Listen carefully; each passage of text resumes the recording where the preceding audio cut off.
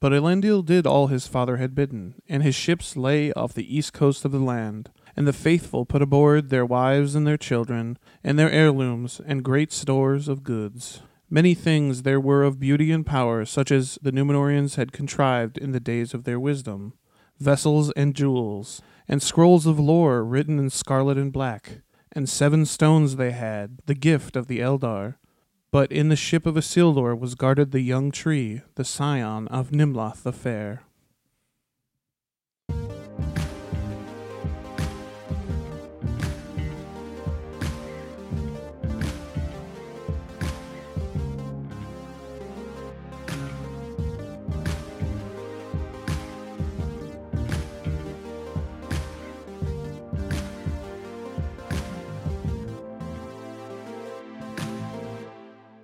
Hey there, guys. Welcome back to Keep On Tolkien. I'm Joel N. And I'm Danny J. And today we are coming at you with part 2 of our new 3-part series, the High Kings series. Yeah, High Kings, just like us. They high. Ha, ha, ha, ha, ha, ha, ha, ha. Anyway, this is one of my favorite characters. I love this dude. Yeah, I'd say this is one of the really important High Kings. This is one of the first times we've covered a High King of the Dunedain, right? Yeah, yes.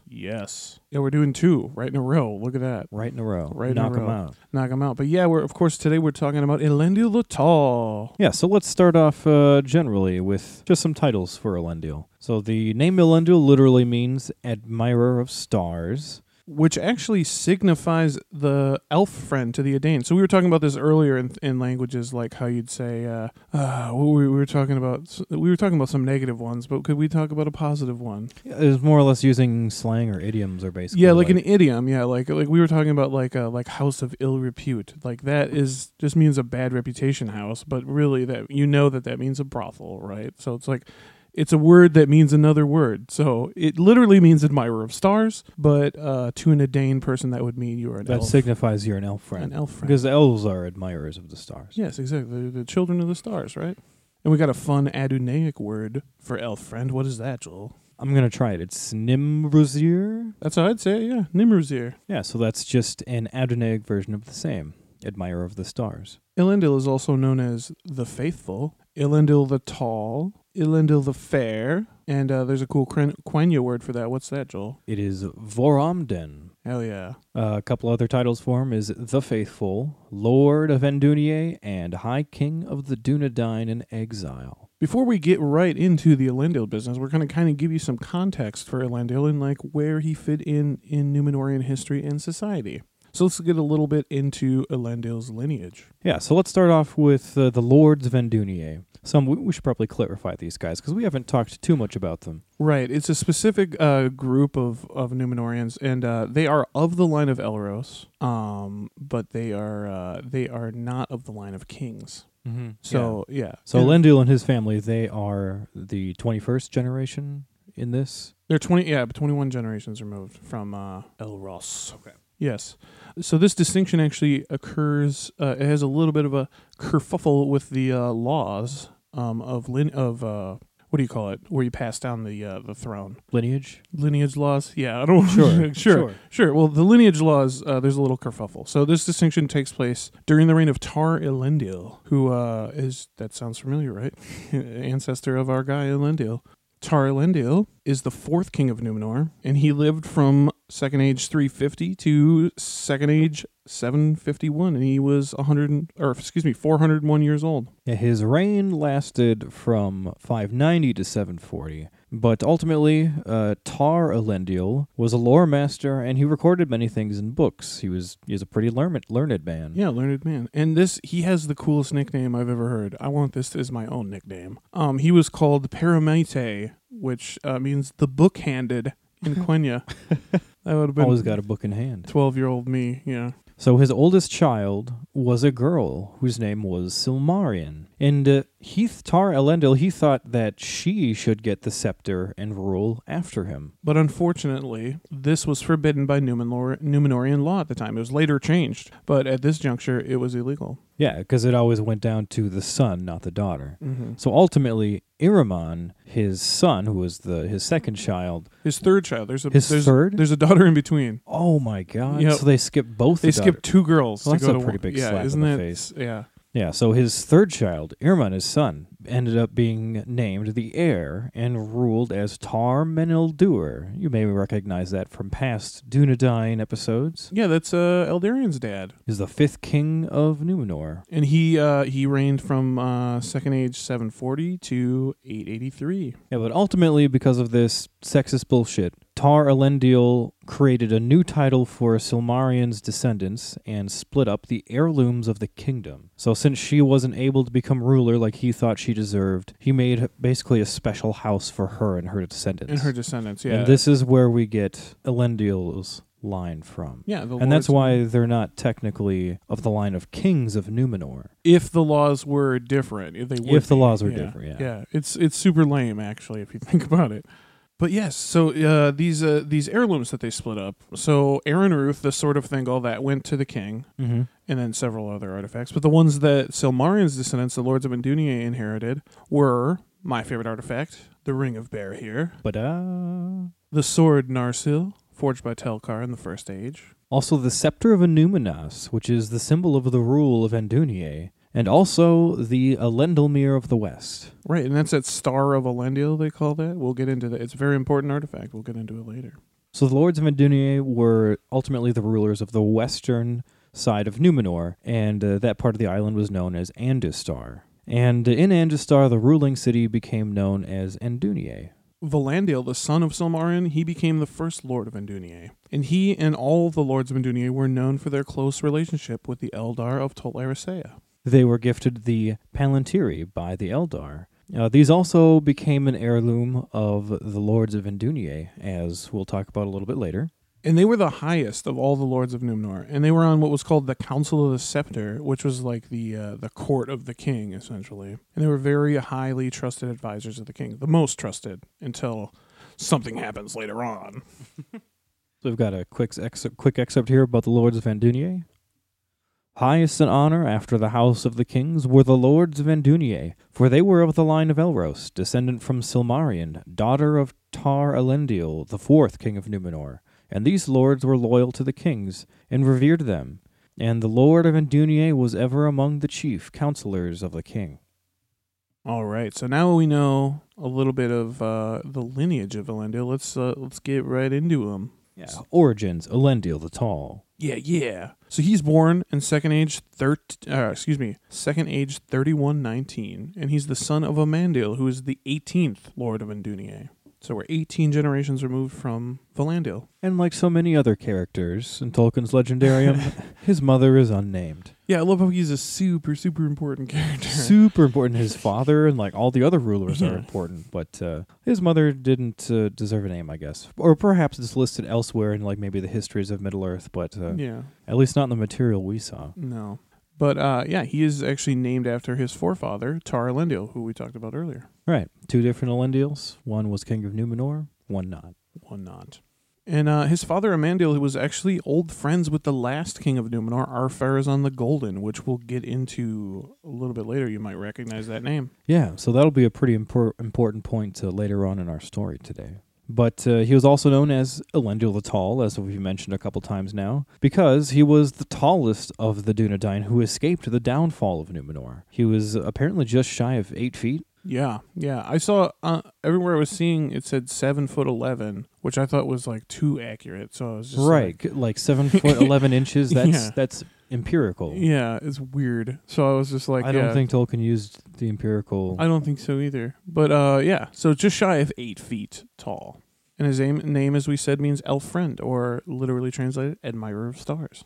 Yeah, so now this is a part, we're going to get into the part of Elendil's life where we got to talk about the faithful versus the Kingsmen. Right, yeah, there's these two, I guess you could call them political parties, but kind of. Yeah, it gets a little dirty, but yeah. It's kind of religious based, but aren't a lot of political parties. Aren't they? Yeah. But so ultimately, in the later part of the history of the island of Numenor, the culture takes a turn and it shifts away from the friendship with the Eldar and kind of turns towards, it turns away from the Eldar and the Valar entirely. Yeah, and this is when they really, because, well, what happens is Numenor becomes so great and so powerful that they don't want to die. There's like, this is so great, I want it to last forever. So, like, the culture itself starts to yearn for immortality. Yeah, especially with all their interactions with the immortal elves, they start to become jealous. And they literally live within sight of the Undying Lands, yeah. And so here's a little excerpt about that. Now this yearning grew ever greater with the years, and the Númenóreans began to hunger for the undying city that they saw from afar, and the desire of everlasting life, to escape from death and the ending of delight, grew strong upon them. And ever as their power and glory grew, greater their unquiet increased. Thus it was that a shadow fell upon them, in which maybe the will of Morgoth was at work that still moved in the world, and the Númenóreans began to murmur, at first in their hearts and then in open words, against the doom of men, and most of all against the ban which forbade them to sail into the west. Yeah, and these feelings within the culture grew so pervasive that within Numenor that by the reign of Tar Atanamir, and his reign was from 2029 to 2221 Second Age, and he's the 12th king. But he's openly speaking against the ban of the Valar in public. Yeah, so that's the significance of the 12th king. Tar Atanamir, yeah, he starts speaking against the ban openly. Which is pretty, it's pretty big. It's big, yeah. And under his son, Tar and Calaman, and he was the 13th king, this is when Numenor really starts to split into two factions, the Kingsmen and the Faithful. There were some who remained true to the old ways of Numenor, and they were called the Faithful, or the Elendili, the elf friends. And they were secretly led by the lords of Endunier on the sly. We've got an excerpt about this here. Yet also from the beginning they bore a special love to the Eldar and reverence for the Valar, and as the shadow grew they aided the faithful as they could. But for long they did not declare themselves openly, and sought rather to amend the hearts of the lords of the scepter with wiser counsels. Yeah, so they tried to kind of use their power and influence to make it easier for the faithful rather than outright rebel against the rest of the country. Right, yeah. They tried to go about the way of just providing safer counsels. Diplomacy. Yeah, diplomacy. Yeah, and the faithful were in the vast minority. Yeah, the larger group were the Kingsmen. And these guys, they shunned the Valar and everything about the Eldar. Yeah, and it got to the point where eventually the kings themselves, the kings of Numenor, start to name themselves in Adonaic rather than Quenya, which is traditional. And the first guy to do that was the 18th king, Ar-Belzagar, and he was from Second Age 2737 to 2835. Yeah, eventually the Elven tongue was banned and the Eldar of Tol Eressëa visited only in secret. Things got pretty hostile against the elves. The lords of Endunier, they harbored and aided these elves that were secretly sailing over from Tol Eressëa. Yeah, and that was really during the reign of Ar-Adunikor. But eventually, under Ar-Gimilzor, the faithful are actually openly persecuted. Yeah, so this is when things take another turn for the worst. So this is pretty much the setting. That whole bit that we just did, I don't know how long that was, but all that is to set up Elendil in the culture, in the air, the zeitgeist of Numenor. Yeah, so we've kind of talked on who the Lords of Endunier are, and we've kind of talked about the state of Numenor and how things are splitting right now and kind of turning away. And yeah, now we're going to get to basically the worst of the worst. Exactly. So to really understand Elendil better, next we'll have to talk about his father Amandil and the final king of Numenor, Ar-Pharazôn. Yeah. So by the time of Elendil, the faithful, they started to gather on the eastern port of Romena because a lot of them were actually getting out of Numenor and going to live in Middle-earth. Right, yeah, like we mentioned, things were obviously getting, they were getting persecuted more or less. Yeah. So, and none of the Kingsmen were against the faithful leaving. They were just kind of like, yeah, go ahead. Good riddance. Yeah, good riddance. We'll keep Numenor. You can go back to Middle-earth. Yeah, more for us. Yeah, so at this time, some of the faithful had been leaving.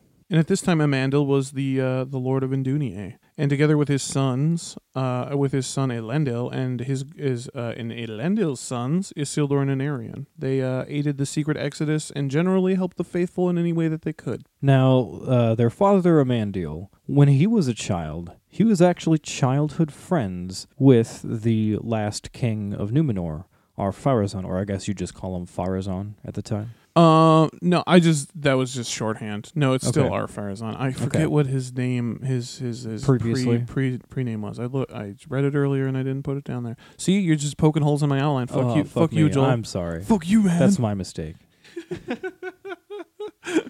But ultimately, since these two were old childhood friends, this is probably why Amandil was allowed to remain on the Council of the Scepter, despite the fact that Ar-Pharazôn was very much part of the Kingsmen. So these two friends are completely different factions at a point in time when the factions are about as split as they've ever been. As they possibly can be. So it wouldn't really make much sense for him to be on the council otherwise. So this actually made this story... It made it make more sense for me. I didn't know that they were childhood friends previously. I didn't know that either. I was always just like, why doesn't Ar-Pharazôn just kill the Lords of Indunier? Like, I don't understand. Why don't you just come after Amandil? But, well, that's why. Because he's good friends with Yeah, him. they're actually childhood friends, that's a pretty cool story twist. Yeah. Then, Pharazôn married his cousin forcefully and usurped the throne of Numenor. Mm-hmm. That's a whole different story, though. Yeah, that's a different story. That's a different episode. We call it the Cousin Fuckers episode. We're going to have to make that now. Yeah, now we're going to have to make a Cousin Fuckers episode. The long promised Cousin Fuckers episode. It's just him and Maglin.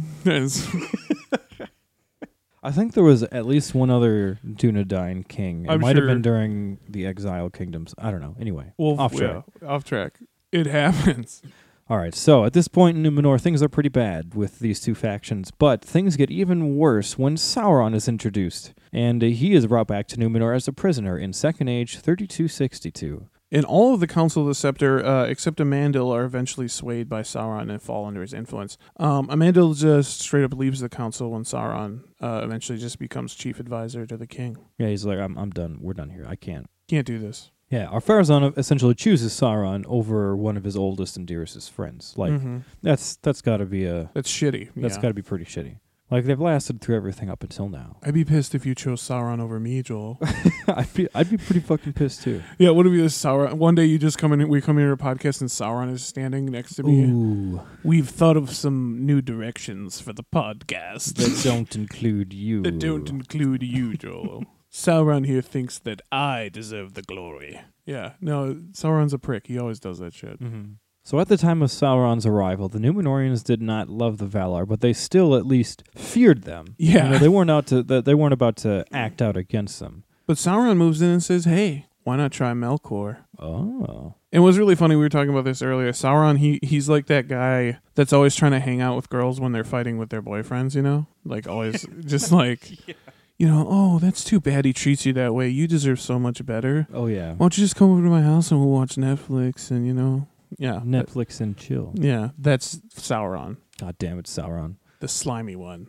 So Sauron eventually convinces Ar-Pharazôn that Melkor is a champion for men. Yeah, he kind of claims that the Valar are trying to keep the men down. They favor the Eldar, and that Melkor was the only one that was like, no, stop, Men. Yeah, claiming that Melkor is the only one favoring men. Yeah. Yeah, Sauron also told them that through Melkor they could gain immortality, which is absolutely... Not true. Not true. Not at all. But this is when the Lords of Indunier decide that they can't do this diplomacy shit anymore, and they need to be a little bit more direct. Yeah, this is when things get a little more direct. They're not just kind of stand by. So eventually, Sauron tries to convince Ar-Pharazôn to cut down the White Tree, and the king initially refuses. But word reaches Amandil, and he is obviously not down for this. And we've got an excerpt about this.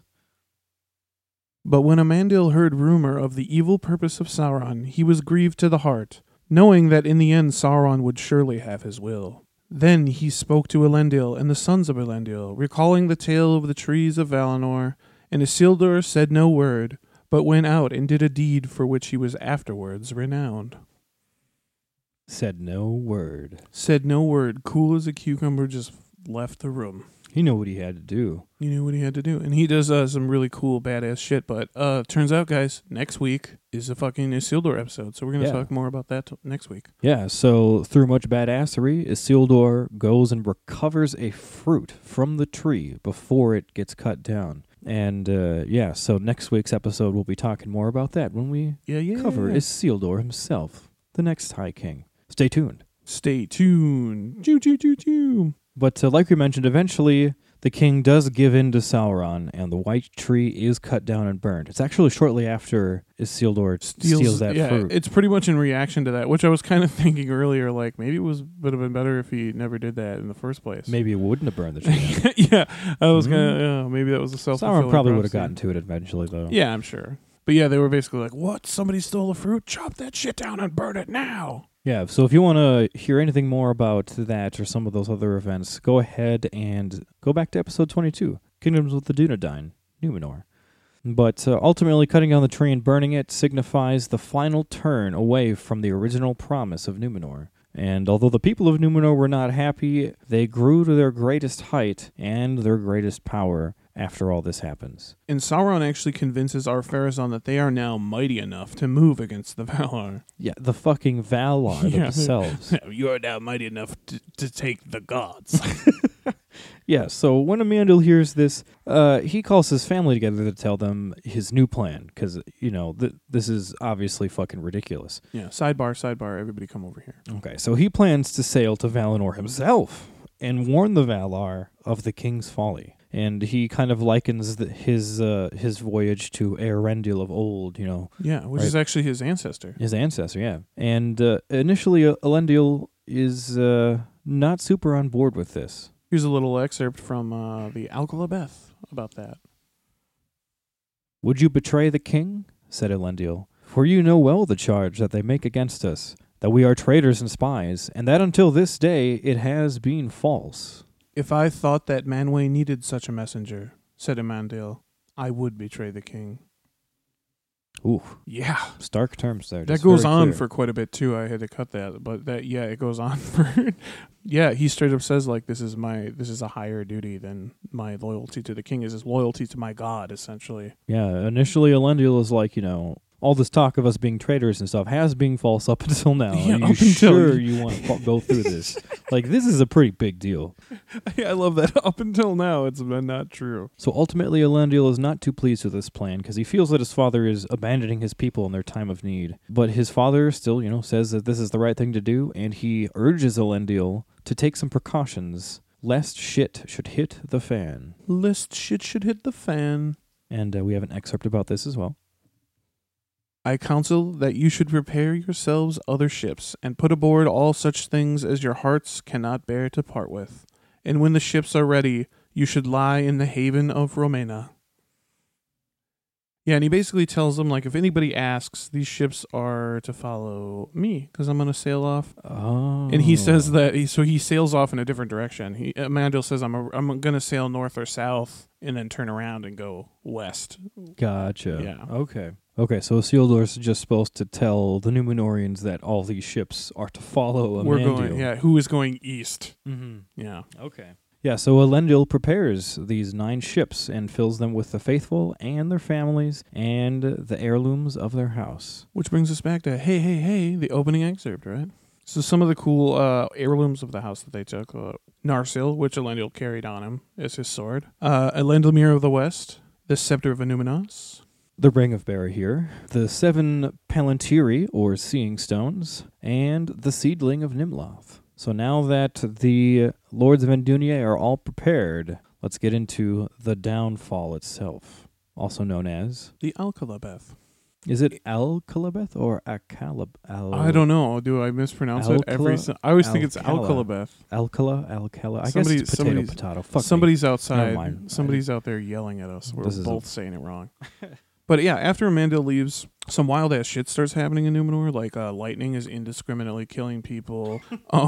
Huge likenesses of eagles are appearing in the sky. For more on this, see episode 22, which is our Numenor episode. Yeah, so there's a lot of ominous signs going on right now, like pretty obvious shit.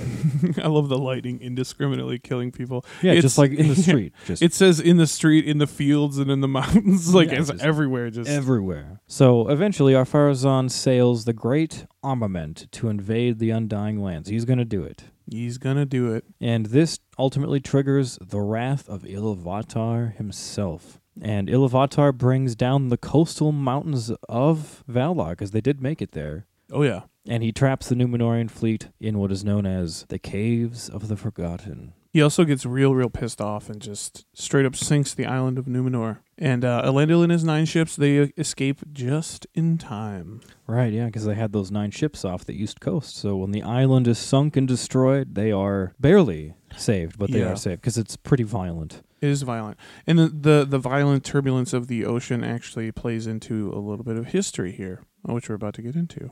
So they decide they're going to go to Middle-earth. Where else? They can't go to the Undying Lands. Let's go to Middle-earth. So they actually encounter massive waves and storms on the way over there, and the ships are split up.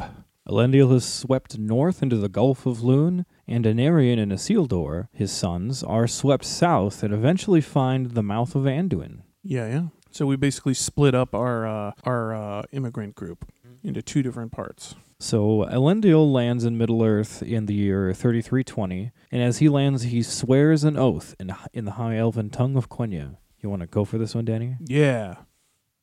Et Aerello Endorena Utulian Sinome Maruvan Ar Hildiniar Ten Ambarmeta.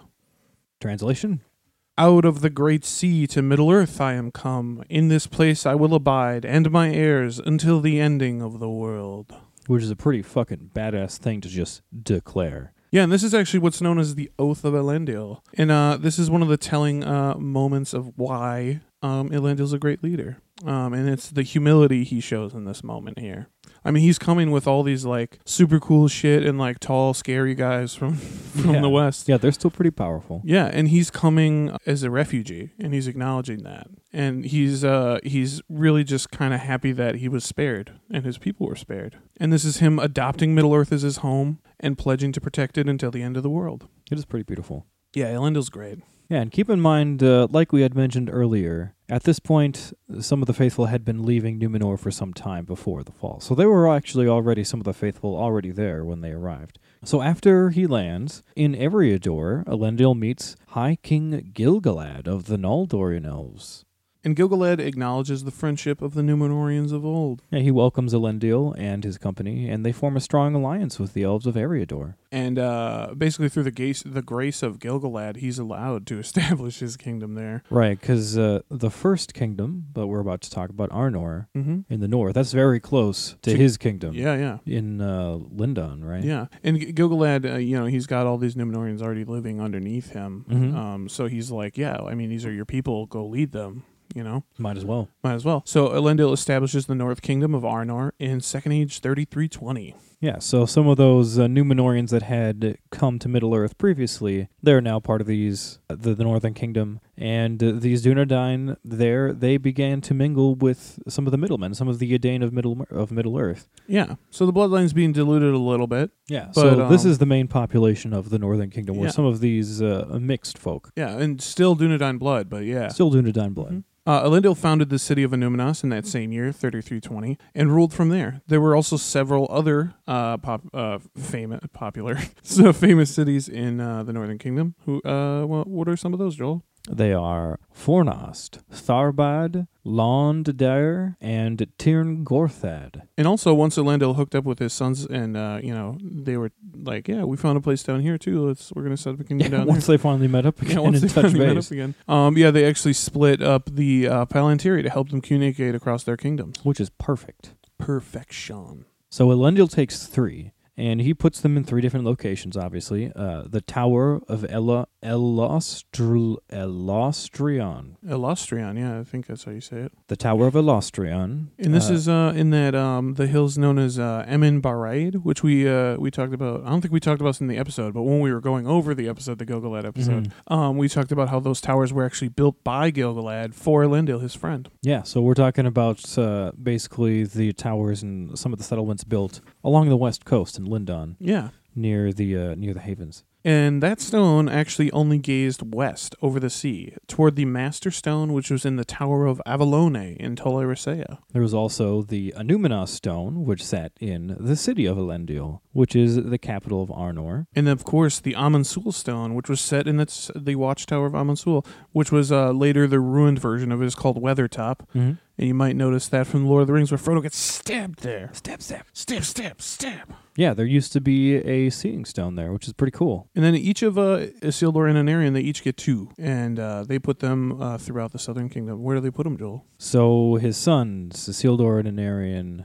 they take their 4 stones and they put them in Anor, in Minas Anor. So there's an Anor stone. They put one in Osgiliath, the capital. They put one in Orthanc, which is pretty cool, up in Isengard. And then there's also the Minas Ithil stone, which later becomes key. Very key. Yeah. Yes.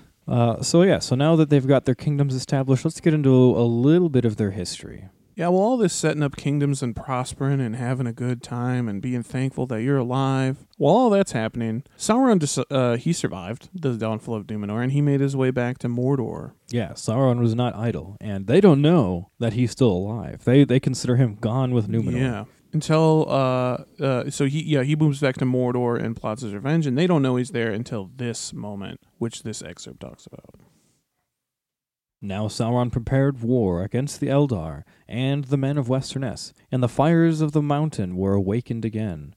Wherefore, seeing the smoke of Orodruin from afar, and perceiving that Sauron had returned, the Númenóreans named that mountain anew Amon Amarth, which is Mount Doom. And Sauron gathered to him great strength of his servants out of the east and the south, and among them were not a few of the high race of Númenor.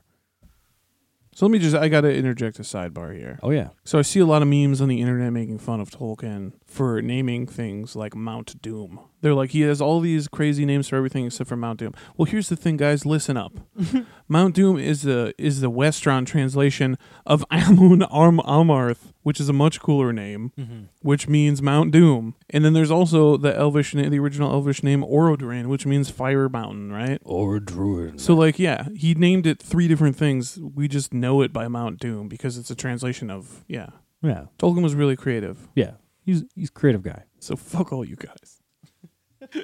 So, in the year 3428 of the Second Age, Sauron launches a surprise attack against the Númenórean kingdoms. This is the first time they've seen him. Yeah, he hoped to destroy the kingdoms before their power was fully established. He captured Minas Ithil and drove out Isildur, who fled by ship to Arnor. But then little bro Anarion was able to hold the enemy back at Osgiliath and defend that city from them. Yeah, I can't imagine that's an easy city to defend, but he did it. And he's the little brother. So, 2 years later, in the year 3430, in response to Sauron's sudden resurgence, High King Elendil and High King Gilgalad form an alliance.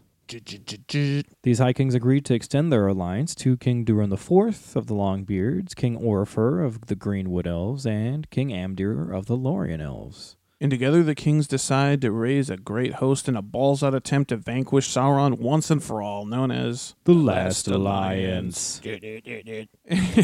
And for more about that, see Joel's magnum opus episode thank you. 41, The Last Alliance of Elves and Men. I listened to that episode just for funsies. I love it. I'm pretty proud of that one. But for now, so we're going to go over The Last Alliance. We're going to try to keep it kind of tied to Elendil. Yeah.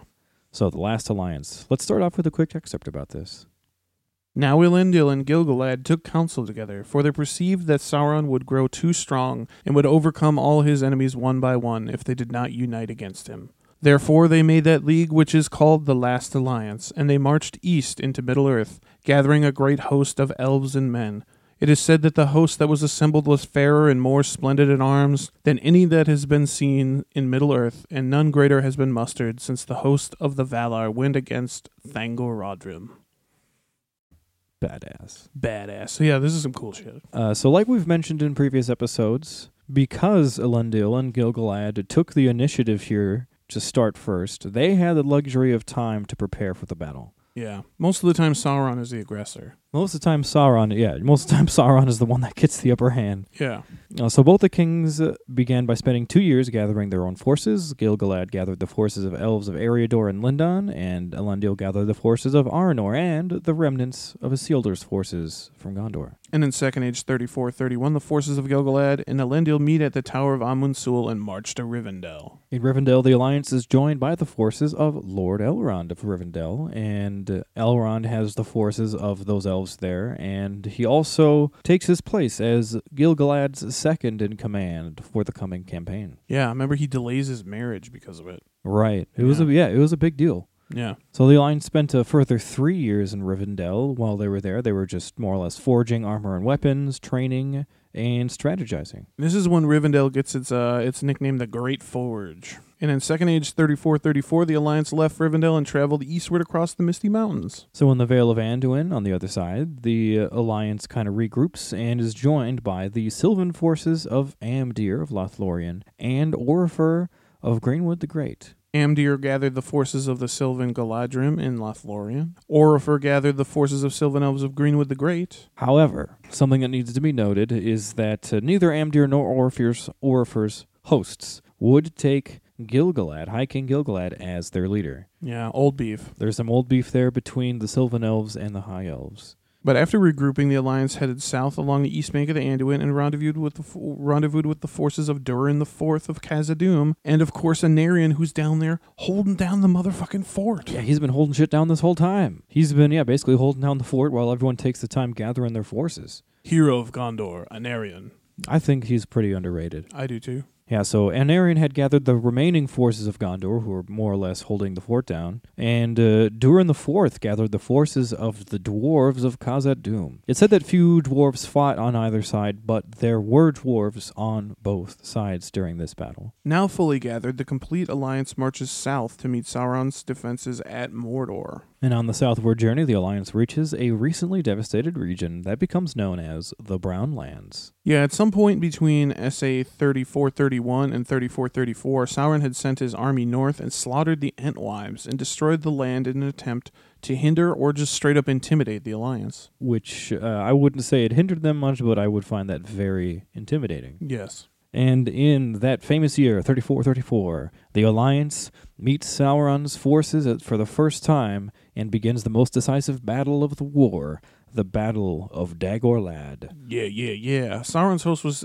comprised of many different forces. Speed-Round, Joel, Easterlings, Southrons, Black Númenóreans. Dwarves, orcs and goblins, trolls, and other unnamed beasts. Yeah, the Battle of Dagorlad was a shit show in the beginning because there was some contention between the hosts of the Eldar, which we talked about. Mm-hmm. And, they refused the command of High King Gil-galad. Yeah, those Sylvan elves, they wouldn't follow the commands. So this almost proved disastrous. It actually killed off a lot of those elves. Most of them died, yeah. Most of them died. But eventually, Elendil and Gil-galad regained control of the situation, and they went together into battle, and they did gain the upper hand. Yeah. It took months and there were heavy losses, but they did, like Joel said, gain the upper hand, and they breached the Black Gates themselves. Which I can imagine must have been a pretty fucking crazy scene, because the Black Gates in my mind are always just like this impenetrable force. Like, I'd love to see that scene. Oh yeah, I wonder how they did it. The famed weapon of Gil-galad at this time was a spear named Aiglos, which meant snow point or snowthorn. It was a pretty cool, pretty badass weapon. And the famed weapon of Elendil, that was his sword Narsil. And that, of course, means red and white flame in Quenya, and it was made by Telkar of Norgod in the First Age. Badass. Super badass. Yeah. It was passed down to the Dunedain, and it became one of the heirs of the Lords of Undunier, or the Kings of Númenor, and then later the Lords of Undunier. Mm-hmm. For more on Narsil, see previous episode 46, Artifact Swords. We get into a little bit in there. God, I feel like we're just constantly referencing. We've done so many episodes now. This is our 50th. We're just constantly referencing previous episodes. Yeah, guys, let's take a moment out to realize that this is our 50th episode. Yay! Woo! Number 50. We already planned, we talked about planning our 100th episode, guys, so we're Believe me, we are not done. we're not going anywhere. There's a lot left. Yes. So, back to it. The sword Narsil. We have a quick excerpt about this. The host of Gil-galad and Elendil had the victory, for the might of the elves was still great in those days, and the Númenóreans were strong and tall, and terrible in their wrath. Against Aeglos the spear of Gil-galad none could stand, and the sword of Elendil filled the orcs and men with fear, for it shone with the light of the sun and the moon, and it was named Narsil. Hell yeah, I just imagine that shining sword just up and down, just swinging. And it's times like these when I wish we live stream, because like as Joel's reading, because I'm so psyched about these fucking excerpts sometimes, as Joel's reading them, I'm just literally air guitaring over here like. After breaching the Black Gates, the Alliance successfully drove Sauron's forces back and to the fortress of Barad-dûr. Yeah, so the remaining forces of Gil-galad, Elendil, Thranduil, and Thranduil's leading the Sylvan Elves now. Yep. And Durin the Fourth, they all camped out on the plains of Gorgoroth, which must have been kind of shitty. And they prepared. It's not a good place. It's not like a campground, man. It's not a family campground. No. Like the plains of Gorgoroth are pretty shitty. Like it's all oily water and does it mean stones. Like terror plains or something like something? Yeah. But that's where they're camping while they prepare for the siege of Barad-dûr. Come camp at Gorgoroth National Park. We've got. See wild orcs, see oily streams, see mountains of fire, see the world's darkest stones, see utter desolation, Gorgoroth State Park. Visit now, www.gorgorothstatepark.com. GorgorothStatePark.com. All right, a little bit off topic there. I just really like the idea of camping there. I mean, I hate the idea of camping there. Yeah. Okay, so the Siege of Barad-dûr, it actually starts in the year 3434, where so many of these things are happening, and it continues for 7 more years. 7 years. And though Sauron was confined within his tower, he was not without power during the siege. Yeah, the Alliance endured seemingly endless numbers of arrows, rocks, and flaming missiles, as well as regular counterattacks from Sauron's orcs. Yeah, so the Alliance took many casualties in these years. In the year 3440, Elendil's second son, King Anarion of Gondor, was actually killed when his helmet was crushed by a stone that was hurled from Barad-dûr. Yeah, y'all. Pour one out, put one up for Anarion, our boy. That's pretty metal. Yeah. 1 year later, in 3441, the siege became so intense that Sauron himself emerged and joined a counterattack that broke the Alliance's lines. Yeah, if that's a testament to how strong Sauron's power is. They've been doing the siege for like 7 years now. 7 years now. And all it took was Sauron, and they just busted through the Alliance. Yeah. Yeah, Sauron gained ground and actually pushed the Alliance back all the way to the slopes of Mount Doom, which is a pretty good ways. And we've got an excerpt about this here. But at the last the siege was so strait that Sauron himself came forth, and he wrestled with Gil-galad and Elendil, and they were both slain, and the sword of Elendil broke under him as he fell. But yeah, like we heard in that excerpt, they fought in single combat on the slopes of Mount Doom. It's Sauron, Gil-galad, and Elendil. Yeah, and if you want to see a pretty badass interpretation of this, look no further than the prologue of the Lord of the Rings. Granted, we don't get to see the battle all that much. The battle with Elendil and Isildur and Gil-galad. It ends pretty quickly. Yeah, but it ends pretty quickly. But it's still pretty cool, just like... for atmosphere. Yeah. You're on the slopes of Mount Doom, and it's like this final desperate battle. Mm-hmm. This is the end of the Alliance. Yeah, dude. I'd imagine, too, like this scene could have been so cool, because it was like, you had Gil-galad, Elendil, and Sauron going at it in the middle, and then on the outskirts you had Isildur, I imagine, keeping the orcs off of them. Right. And then Elrond and fucking Círdan's there. keeping the orcs off of. Mm-hmm. So, yeah, you just have this huge circle, I imagine. It's like the bloodiest, most brutal fucking battle. I imagine this is like one of the most ultimate boss fights of all Oh, time. yeah. Like, I mean, obviously Fingolfin versus Melkor, I mean, that's fucking great. But, I mean, there's been so much that we've been talking about in this episode that led up to this fight. It would just be so cool to see that. Yeah. Dude, Elendil's 8 feet tall, too. Sauron is, 9 feet tall? And there's just so many main characters. Elendil, Isildur, Gilgalad, Círdan, Elrond. Like, The ghost so many people here. The ghost of Anarion. Technically, Thranduil's there, too. Yeah, Thranduil's there somewhere too. Like, anyway, so this battle with Sauron. Sauron is obviously much more powerful than Gilgalad or Elendil or Elrond or Círdan or Isildur or anybody. But any number of them combined gets the trick done. There you go. Yeah. So ultimately, Gilgalad is killed first when Sauron scorches his fucking face off with his hand, which we've already talked about how fucking gnarly and metal that is. And nearby, Elrond, Círdan, and Isildur are just watching helplessly. So we've got to throw out an excerpt about this scene. Yeah, this is what Elrond said about it at the Council of Elrond. I beheld the last combat on the slopes of Orodruin. It was Gilgalad, Elven King, and Elendil of Westernesse, who overthrew Sauron, though they themselves perished in the deed where Gilgalad died, and Elendil fell, and Narsil broke beneath him. But Sauron himself was overthrown, and Isildur cut the ring from his hand with the hilt shard of his father's sword, and took it for his own. Yeah, so ultimately with this fight, so ends the last of the High Kings of the Noldor. Never again in Middle-earth was there a High King of the Noldor. Yeah, so that was a very sad ending. But we're talking today about the High Kings of the Dunedain. Yeah, and it's also the death of the first High King of the Dunedain in Middle-earth. The High Kingship is passed down to Isildur. Yeah, there's also the death of the greatest warrior of the Dunedain. Yeah, period. 8 foot tall, Elendil the Tall. A motherfucker. A true motherfucker. Toe-to-toe with Sauron. Yeah. So I imagine Narsil, so he's 8 feet tall. So I imagine Narsil is a really long sword. It would have to, because I know that your sword is supposed to be basically proportional to your height. Yeah. And Aragorn is 6'4". So Aragorn wielding that sword must have been like fucking William Wallace with the claymore. Like, it must have been fucking terrified. Well, technically they did reforge it in... But they didn't make it shorter. Are you kidding me? Maybe they took out one of those shards and just... How pissed off would you be? How pissed off would you be as Aragorn? They like give it back to it. It's shorter. Yo, dude. I mean, this shard we didn't use. Like, this is really cool, but I mean, the sword's a lot shorter. Like, I'm not saying I'm like compensating for anything or anything like that, but like, this is a shorter sword than I gave you.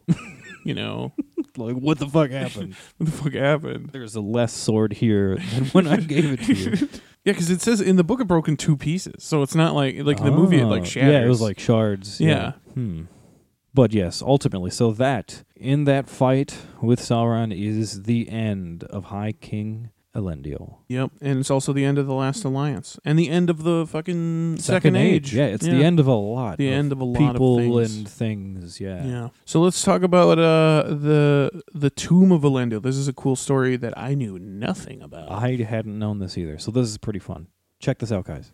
So Elendil was buried by Isildur at a place called Island-Air. Is that how you'd say that? I think so. Island-Air. It's considered to be the halfway point between the two kingdoms of the Dunedain. Okay, so between the north and the south. Yeah, so it's in the White Mountains somewhere. Okay, so this was called Amon Anwar, the Hill of Awe, and this place was said to be almost completely silent. Yeah, and the kings, the kings of the kings of Gondor, and later the stewards of Gondor, they made pilgrimages to this sacred place that they totally kept a secret. Yeah, super secret. The kings went there when they were seeking wisdom. They also took the heirs there when they were of age. Yeah, this is really cool. They would take you'd take your son before you're gonna pass the crown to him. You take him up there and you kind of give him a little crash course in being the king, really. Yeah. Yeah, and they would tell them also the story of, because they didn't know anything about this place, so they'd tell them the story of the place. Elendil's buried here. Mm-hmm. The story of Elendil. Yeah, I imagine this is kind of like National Treasure 2.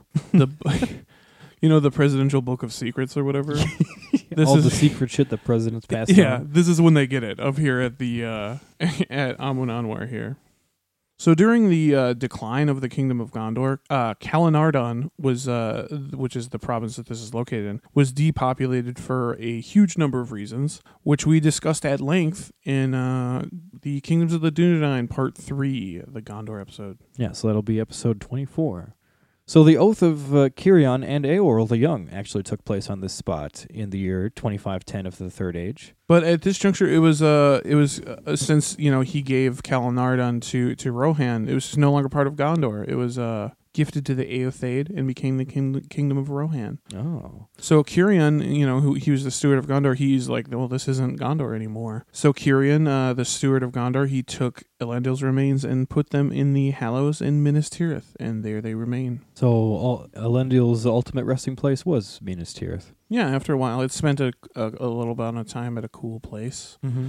I like that idea that the kings go there when they're seeking wisdom. It kind of reminds me of the Menel Tarma. Yeah, a little bit, yeah. And they said that the way the forest grew around the mountain, Isildur made this secret road up there. Oh, cool. And the way that the trees, you couldn't see the mountain until you got through the trees. Oh, and so then it was like a secret mountain? It was like a secret mountain, essentially. Secret mountain peak. And the trees, the way they were, it would muffle all the noise. So it was completely silent at the top. So a really of it. cool acoustic shadow. Yeah, exactly. That's really fun.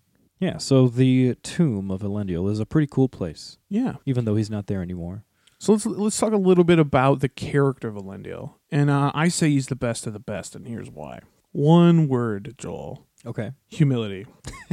So some of the reasons why he's a humble guy. And that's, he was always one of the faithful. He was proud to be Dunedain, but at no, he thought they were mighty among the children of Iluvatar, but at never any point did he think they were greater or knew more than the Eldar of the Valar. Yeah, he did have a lot of respect. He also came to Middle-earth as a refugee and adopted it as his new home. He eventually gave the lives of many of his people and his own life to protect this new land from evil. Yeah, just like so many other immigrants throughout history. Right. Immigration is good. Me and Danny were actually just talking before this episode. We were reading an article about some veterans who are spending their Veterans Day in Mexico because they were deported. Yeah, super which fun. Is pretty fucked up. It's always the newest members of the country that'll they're not even there for 100 years yet, and a good portion of their population and their king die. They give their lives to protect their new country that they adopted. You're talking about Elendil now, yeah. Yeah, Elendil and so many other people throughout history is the point I'm trying to make. It's the immigrant story is what I'm saying. But also let's talk about Aragorn. But you didn't think we'd talk about him in this episode. Aragorn being Elendil Part 2, essentially.